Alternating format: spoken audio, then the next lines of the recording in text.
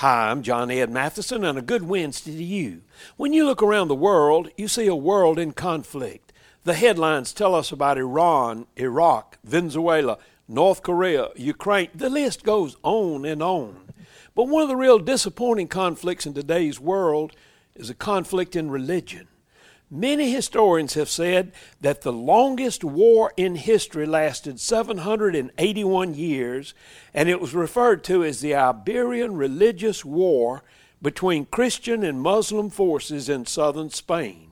Now, there were certainly a lot of social and political elements, but history has identified it as a religious war. What can you do today to contribute to decreasing conflict? Especially, we need to be a positive influence in religion.